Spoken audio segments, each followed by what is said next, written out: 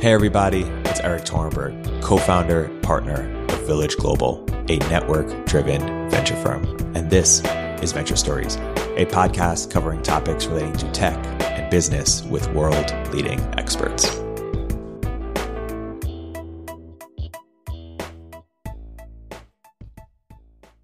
Hey everybody, welcome to another episode of Village Global's Venture Stories. I'm here today joined by a very special guest, Karan Wadera. Karan, welcome to the podcast. Thanks, Eric. Thanks for having me. So Karan, you're the managing partner of Casa Verde Capital. Why don't you get into what is Casa Verde Capital and what's the story behind it? Yeah, so Casa Verde is a venture fund that is exclusively focused on the cannabis industry. We have a thesis that cannabis is going to be and is one of the most exciting sort of investment themes of our generation. And we are fully focused on investing in businesses in and around the industry. We closed our first fund in January 2018 and have been incredibly active ever since.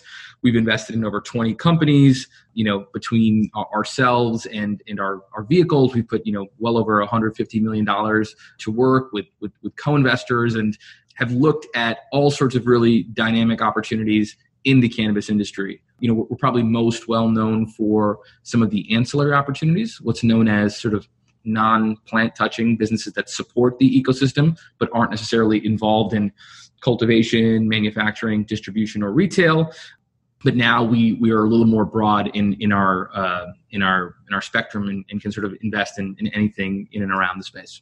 I want to get into a sort of market map of the space today and how you think about the different sort of subsectors within it. But before that, why don't you trace the evolution a little bit of how the space has evolved? Like, what was it like to invest in the space a decade ago, or was it even, when did it sort of start? How would you sort of characterize like the different waves or phases of this industry?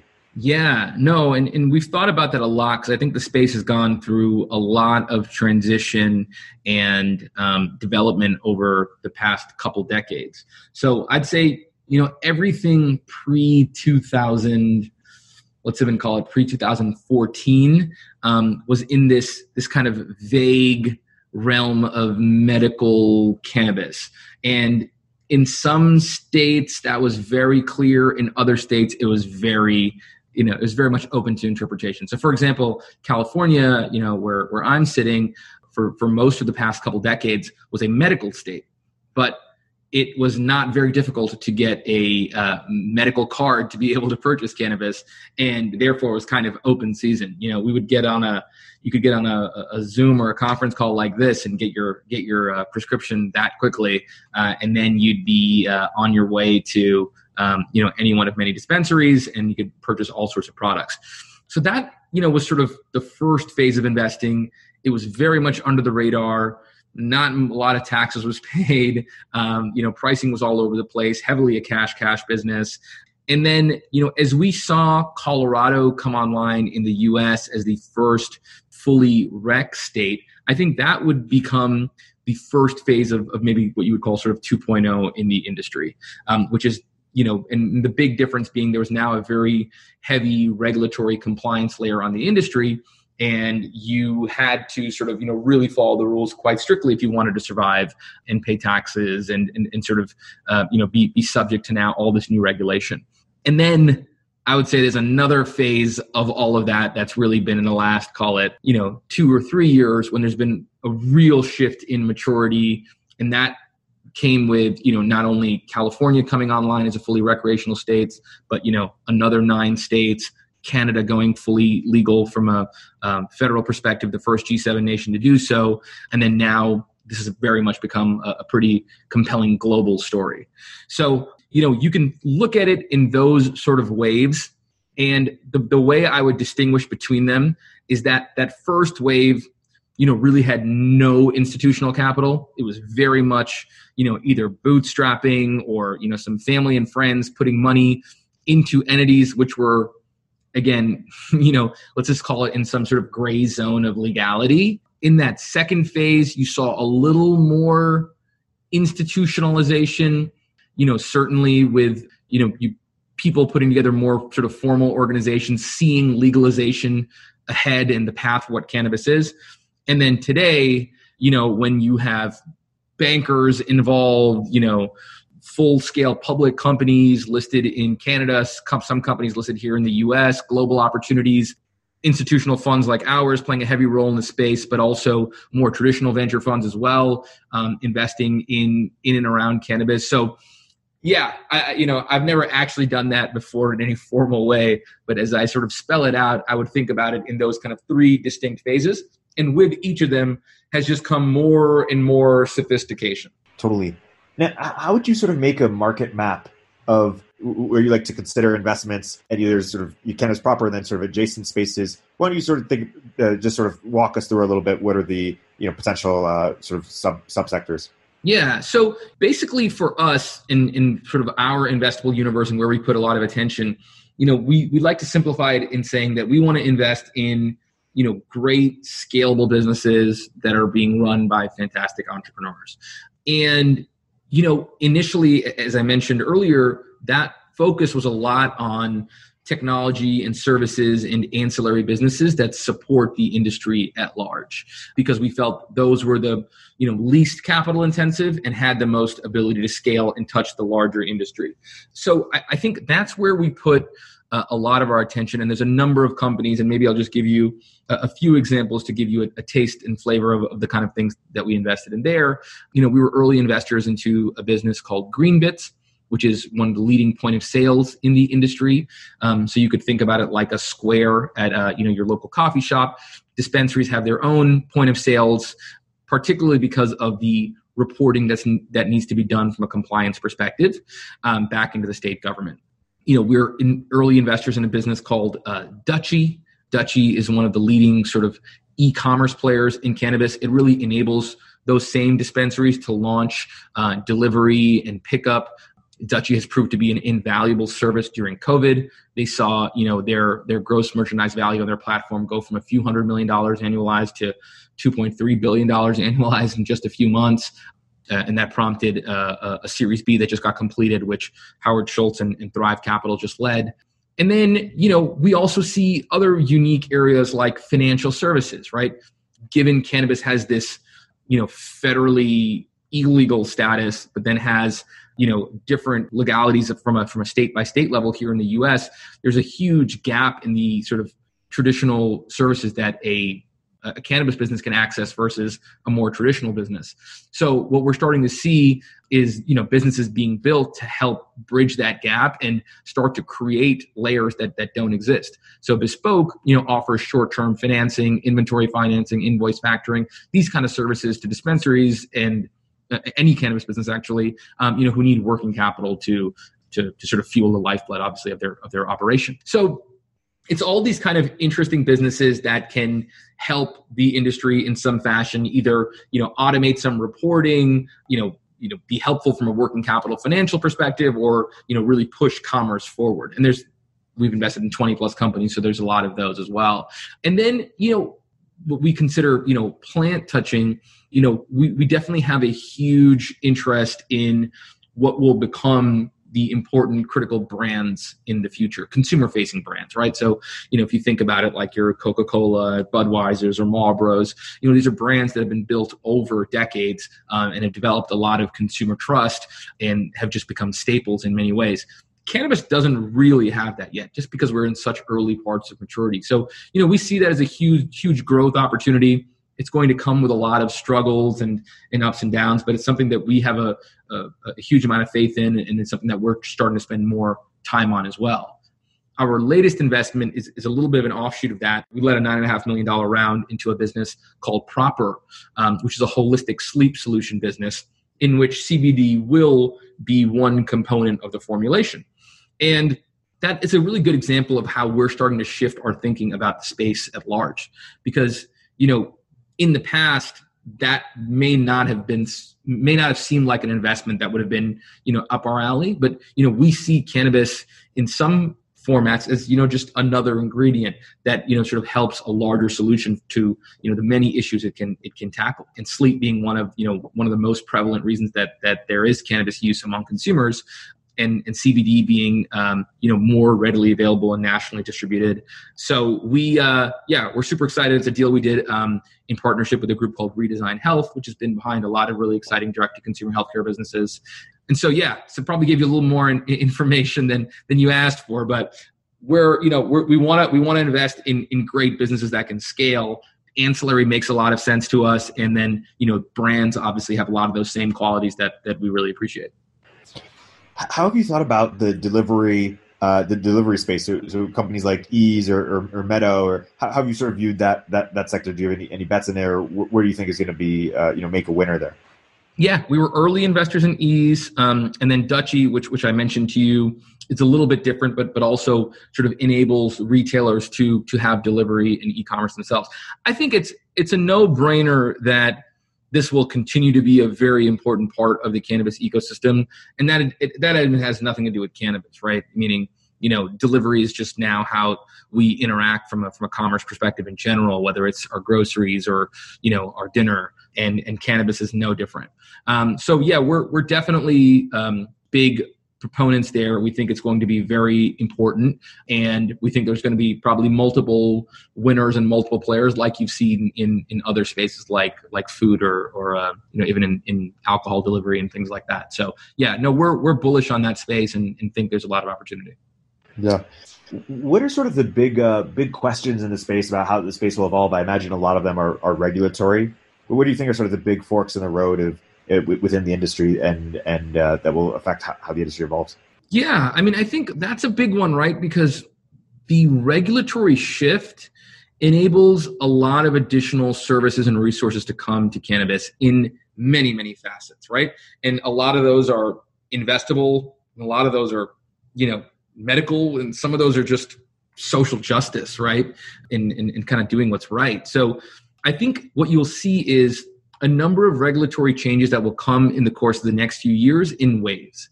So the exact order of how all that unfolds is unclear. And if I knew, I would be able to predict lots of other things. But I think, what certainly you can see is, decriminalization at a federal level is certainly imminent. There's a vote on that actually this month in the House. It's unlikely to pass the Senate or go any further, but it is, the right sentiment and kind of shows where the temperature is in the country. I think the most necessary change in the interim will be rescheduling cannabis. Cannabis is still a Schedule I narcotic, which puts it in the same breath as heroin, which is just absurd. So the minute that changes, cannabis can have a different status. You can get federal funding for research. We may even then see some sort of banking services open up. There's a couple of specific acts which are in front of Congress, which I think will also come to fruition in years ahead. One of the ones that people are very excited about is something known as safe banking, which would allow the federal banking infrastructure to be part of the cannabis industry in states where there is a legal infrastructure. So I think you'll start to see all these things play out over time. And I think the question just becomes on timing.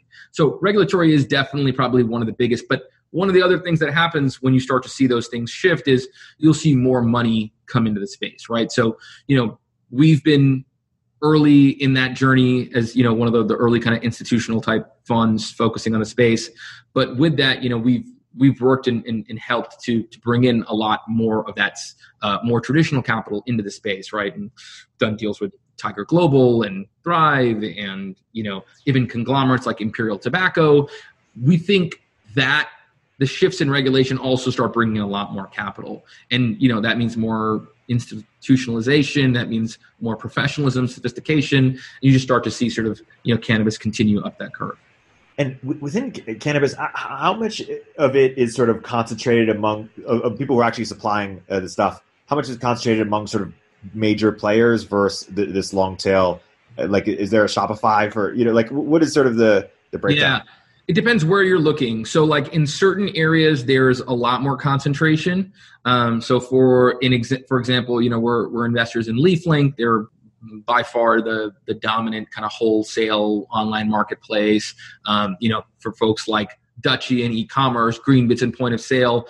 On the ancillary side, I think there has been some growth and dominance there and building market share. In the more traditional sectors like cultivation, manufacturing, retail, no, there's no real dominance. You may see it on a state-by-state basis, especially in what we call limited license markets, where the government has actually, by definition, limited the number of licenses there. And there may be a few players who have a good bulk of them or own a good chunk of that state. But on a national or global level, there's no one who has any significant market share at all. There's a massive long tail. Yeah. Well, when we look back at, you probably mentioned some of them already, but when we look back at the last 6 years, 8 to 10 years at the companies that have sort of really defined the space, that sort of showed opening in certain subsectors or just sort of changed the game, like the equivalent in e-commerce would be, Amazon and Shopify and a couple others. What are the companies that come to mind here?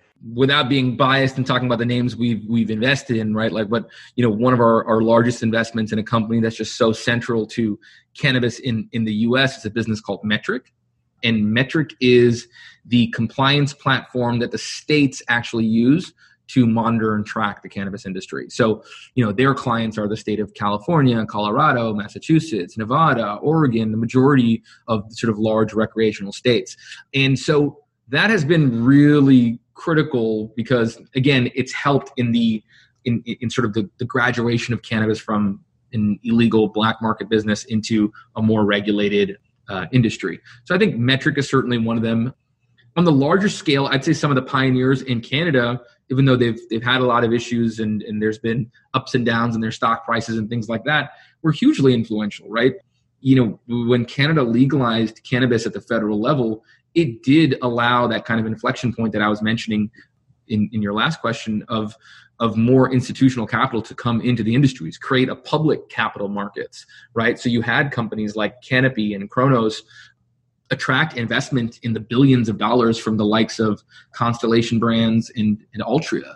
That's pretty unique and pretty differentiated and allowed for some, really compelling changes. And I think that started a wave of even U.S. companies being able to list through reverse takeover in, secondary markets in Canada, like the Canadian Stock Exchange. And I think all of that was hugely influential in starting to create a more liquid asset class for something that had been, fairly private. So while I'm not necessarily a complete proponent of that, and, I think the best opportunities are by far in the private markets versus some of these public opportunities, it definitely was a big momentous change when those things started happening in cannabis. Yeah. I'm curious where you see the white space going forward in terms of, do you have a request for startups in terms of if you were giving this talk in front of 100 entrepreneurs who wanted to do something in the cannabis space and they're sort of trying to pick the right idea or the right subsector or the right sort of problem to go tackle, where might you encourage them to go look? Yeah, we think there's still a ton of opportunities. We're sitting on lots of really compelling data among a lot of great businesses. I don't think there's necessarily yet been, a complete winner on that end of what we can do in business we can create. There are definitely some great companies out there that exist, but I still think there's a lot of room for growth. Compliance continues to be, a huge issue and bottleneck for a lot of businesses. So people who can help simplify that for folks in the industry, I think is still a huge opportunity. We're very interested in the sort of financial technologies that can be, with financial services and financial technologies for cannabis, we have this really interesting opportunity, which I think people sometimes forget. It's not about just saying, bridge this gap, and then once we have full-scale legalization, all these other players will come in and do your job. I don't think that's how it's going to work. I mean, I think my view is because we're starting from scratch in many instances, we can actually create better platforms. In many ways, cannabis is way more tech forward than any other industry because we've been building in the last, call it, decade in certain ways. So we've had the ability to utilize technology in a way that industries that have been around longer, it's more disruptive, right? To include a new compliance system or bring forward a new point of sale or have all these we're built on all this regulation, so we almost have to be more tech forward just to survive. So I think in that way, I think what we can do now and the services we can build, even from a financial perspective, will remain and probably be like very attractive acquisition targets in the future as well. So I'm big on the fintech space as well, and we're doing a ton of work there. But yeah, those are the few areas that we think are really interesting. And then, as I mentioned before, consumer facing brands, none of these dominant players exist yet. And there's a good chance that, what will eventually become, one of the leaders in some of the subcategories for cannabis don't even exist. So, we still see a ton of white space in that area as well. Is there yet a sort of Yelp for all the distributors out there, or sort of a rating system for? Kind of. There's a few. So LeafLink, which is a wholesale marketplace, that's where they have pretty significant market share in the states where they're active, and so retailers would go on there and be able to look at all the various brands that are there. There are some recommendation businesses like Leafly, also a very similar name, which does some of that. And there are others that have been launching as well. So yeah, there are some of those that are there. I think to your point, that is the one intimidating part about the industry, right? Especially for non-consumers, is okay, cannabis is really interesting. It's legal now. Maybe there's a product for me. What is that product? And what does it look like? And do I smoke it? Do I eat it? Do I drink it? Is it a tincture? Is it a topical? There's a lot of unknowns. So yeah, education is a big part of it. Right now, the main source of kind of that recommendation engine is what we call the bud tenders, right? The actual clerk in these dispensaries. They hold a fair amount of power because you go in there and ask them something, they're going to tell you, and unless which you probably don't, you're going to listen to their recommendation. But I think, like we see in any industry, over time, the consumer will have a lot more of that power. They'll take a lot of that education and discovery into their own hands. And there will be resources outside of just that retail environment which can assist them. Are you bullish on CBD, or are there big businesses that are sort of leveraging that or creating products around that? I think like everything, there are phases. So yes, I have a big belief in CBD's ability to be really effective for various conditions. I don't think it's this cure-all you just throw into anything and here's my soda with CBD, here's my cookie with CBD, and CBD is in everything and just makes it better. I don't necessarily believe that. I also think you need a pretty significant amount of CBD per serving to really get its impact sometimes. At least I do for sure. So I think that's it will be, I believe, an important ingredient. And as I mentioned to you in our latest investment in Proper, we didn't even launch with a CBD SKU. It's coming and it's in the roadmap. And we think it can be very effective from a sleep perspective, often in combination with other clinically proven ingredients as well. So we're bullish on it. I think CBD is here to stay. I don't think it's something that is a fad, but I do think, just throwing it in everything is not the right way to go. And I do think it loses some of its efficacy if it's in a bunch of random products. Totally. How should we think about sort of the cultural conversation? Right now, cannabis is still considered vice tech, which has a connotation. Are you seeing that the conversation around psychedelics is also influencing how people think about cannabis? Or how do you sort of think about how cannabis is seen in culture and how that might change the sort of business of investing or building cannabis companies? Yeah, I think it's improving every day, and I can just tell you that from my own experience of speaking to investors all the time, right?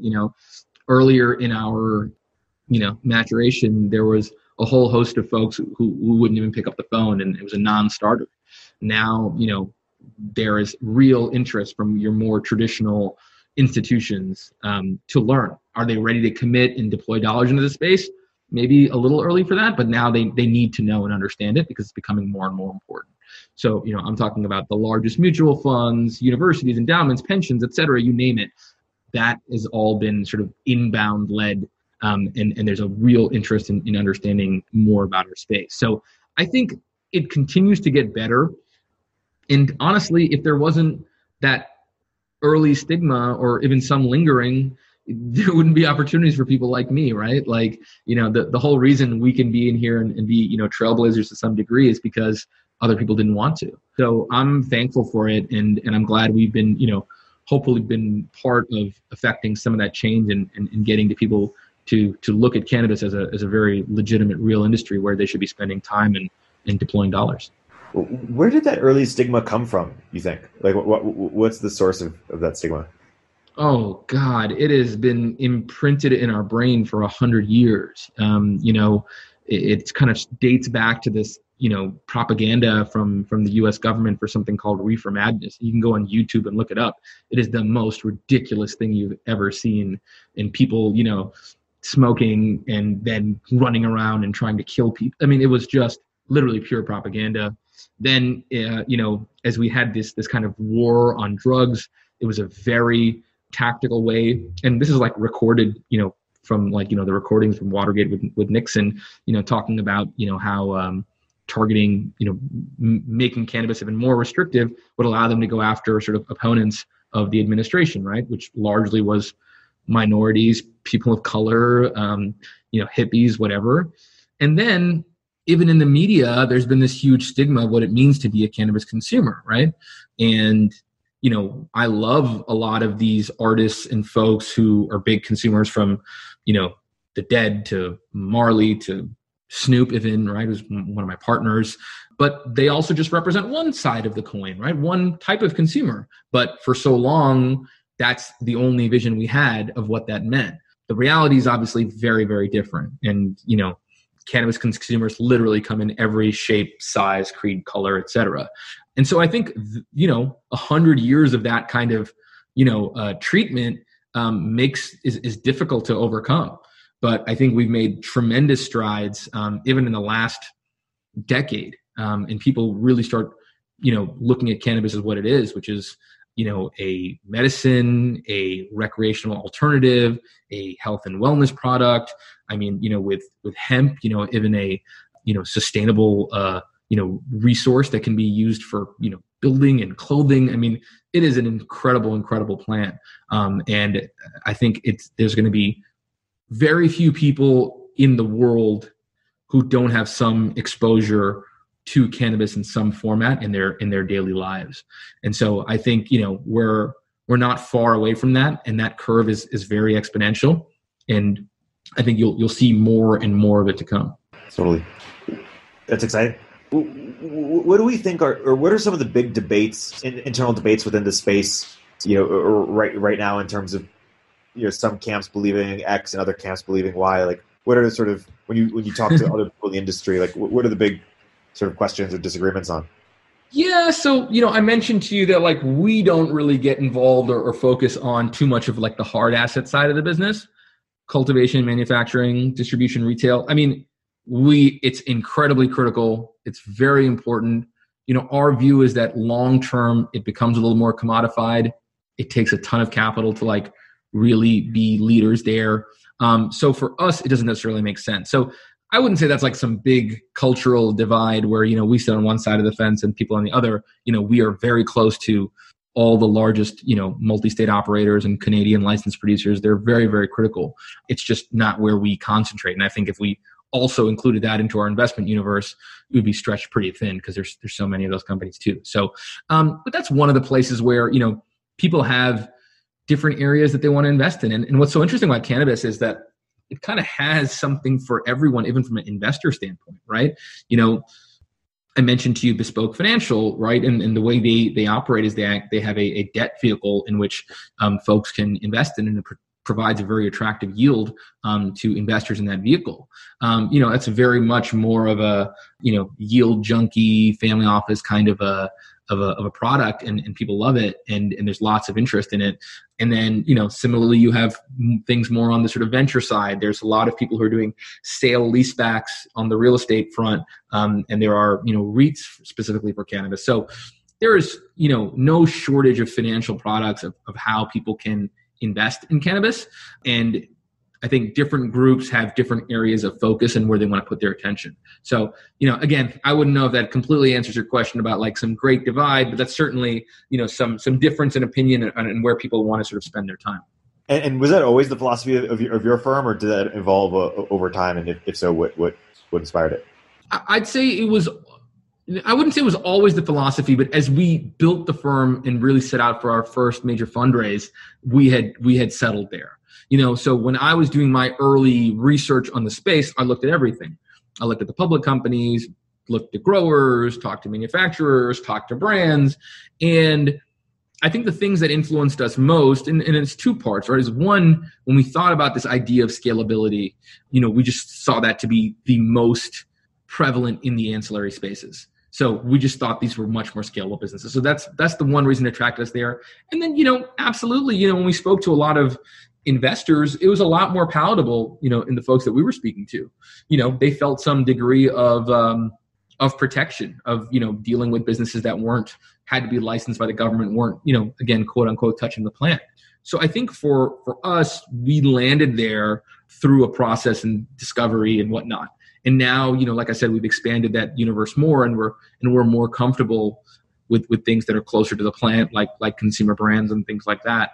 But yeah, it's been a process, and I think it'll continue to be a process and continue to be iterative as we get deeper and deeper into the industry. And I think there will be times when that'll be opportunistic. Here's this moment when there's a lot of distress, or there's, interesting late stage opportunities, or there's, something more on the debt side. And, as experts in this one particular industry, I hope we can be flexible and have future vehicles that can target different parts of the ecosystem. Totally. How should we think about global and geographical sort of differences within cannabis, and how do you think about that as a firm? Yeah, no, great question. And it's very, very interesting of how the global story is playing out. So with North America as a focus, Canada fully legal, US completely fragmented, right? Then you go to South America and it's disparate. Different countries are looking to be potential really interesting providers of input or biomass, right? Like think about how much cheaper you can produce cannabis in parts of South America. So that's really interesting. In Europe, so far, there's been a very heavy focus on medical. So, Germany is the largest kind of importer of cannabis from a medical perspective. It's distributed through their pharmacy networks. And everyone is taking a little bit of a different crack at it. And I think really what they're doing is focusing a lot of their attention on, North America and the US in particular, and how, various stages of legalization have worked and what makes sense. So, we're kind of like a testing ground for the rest of the world as they think about what it's going to look like for their economies. And, I use the word economy very specifically, because that's at the end of the day what drives a lot of the decisions around legalization. Think about where we're sitting today, with COVID, tax coffers for governments have been hit massively. And how do you start making up for some of that loss? And I think that's where sort of cannabis comes in also as a really exciting, revenue stream for these governments and job creation and again, there's a massive social justice element to it as well. Thinking about all the, largely minorities who've been locked up for, tiny possession charges and are serving, years, sometimes decades for something that now in many parts of the world is fully legal. So, but again, I think, eventually it will be at the same scale that we're looking at in Canada. It'll come in waves. And I think, more conservative parts of the world, like Asia, will be late to the game. But once, we've seen that progression in the US and in Europe, just like any other industry, whether you see, telecom or mobile or anything else, the rest of the world will catch up. Totally. And just going back to the enterprise side of things, is it, or even the fintech side of things, is it as simple as take sort of SaaS for other verticals or fintech and see what's worked there, and then just sort of cross apply it to the cannabis industry, because everything that works in other businesses will likely work here? Or how do you sort of think about the similarities between cannabis and other verticals and corresponding? I think you start there. Yeah. It's always a good place to start. And then you have to adjust for all the nuances and complexity of cannabis, right? Think about it from any perspective, right? Like you and I sat here today and we came up with a great sort of skincare brand. There are kind of co-packers who can develop it for us. There's people we can talk to for formulation. There's national, international distributors. We can do a bunch of things on e-commerce. Makes sense. Now you come in and you say, hey, let's do that same thing, but it should have THC because it can also relax you at the same time. It can be really interesting. Now you just added so many layers of complexity to your business, right? Like we can't do it as easy as we could maybe in the non-THC iteration, right? Because it's state by state, different manufacturers in each place. A bunch of people will refuse to work with us. How are we going to bank the business? How many distributors we'll use? What kind of redundancies are we going to build in? It gets complex. So that's just one example, and that kind of sits on top of everything else, right? the same issues you would have with any other technology or whatever. Cannabis is nuanced and complex. But I think what we've been seeing outside of cannabis is that most industries are complex and nuanced. Cannabis is just kind of like 10x that because of the regulatory challenges. So I think all of that is super intriguing for us because it just means more complex, interesting issues to solve. And I think that's why we'll see a lot of really interesting companies come out of here. And then eventually, really complex technologies that we've built can be applied from cannabis to other industries because they haven't had to think about it in that way, and we have. So I think it's going to come kind of full circle in that way. But what you're talking about is always a good place to start. I mean, that's how most things kind of start. Totally. Speaking of other complex industries, pharma is a good example. And Veeva is a company that was like, Salesforce for the pharma industry, and I think was a multi-billion-dollar acquisition. We made a bet on a company called Distru that maybe be, hopefully hopefully something similar. But these just vertical SaaS plays are big opportunities because these industries are just so complex and nuanced and custom. No, absolutely. And I think, entrepreneurs in the cannabis industry need to get a lot more credit for what they do. And I think some people think they're going after, a shallower pool where they can come in and dominate, and it's just not that easy. And, if you've invested into the space, I think I'm sure you've experienced that already. With kind of complexities that come with the space. Totally. I think that's a great place to wrap. Karan, this has been a fantastic episode. For people who want to learn more and learn more about Casa Verde and potentially get in touch with it, with you guys, where could you point them? Yeah, CasaVerdeCapital.com. Can learn more about us, and there's a space there to get in touch. And then, we're on socials on LinkedIn and Instagram. It's Casa Verde Cap. We're very responsive. We look at everything. So anyone who gets in touch will likely hear back from us quite quickly. Yeah. Karan, this has been a great episode. Awesome, Eric.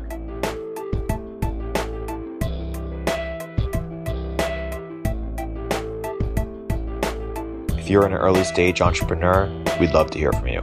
Check us out at villageglobal.vc.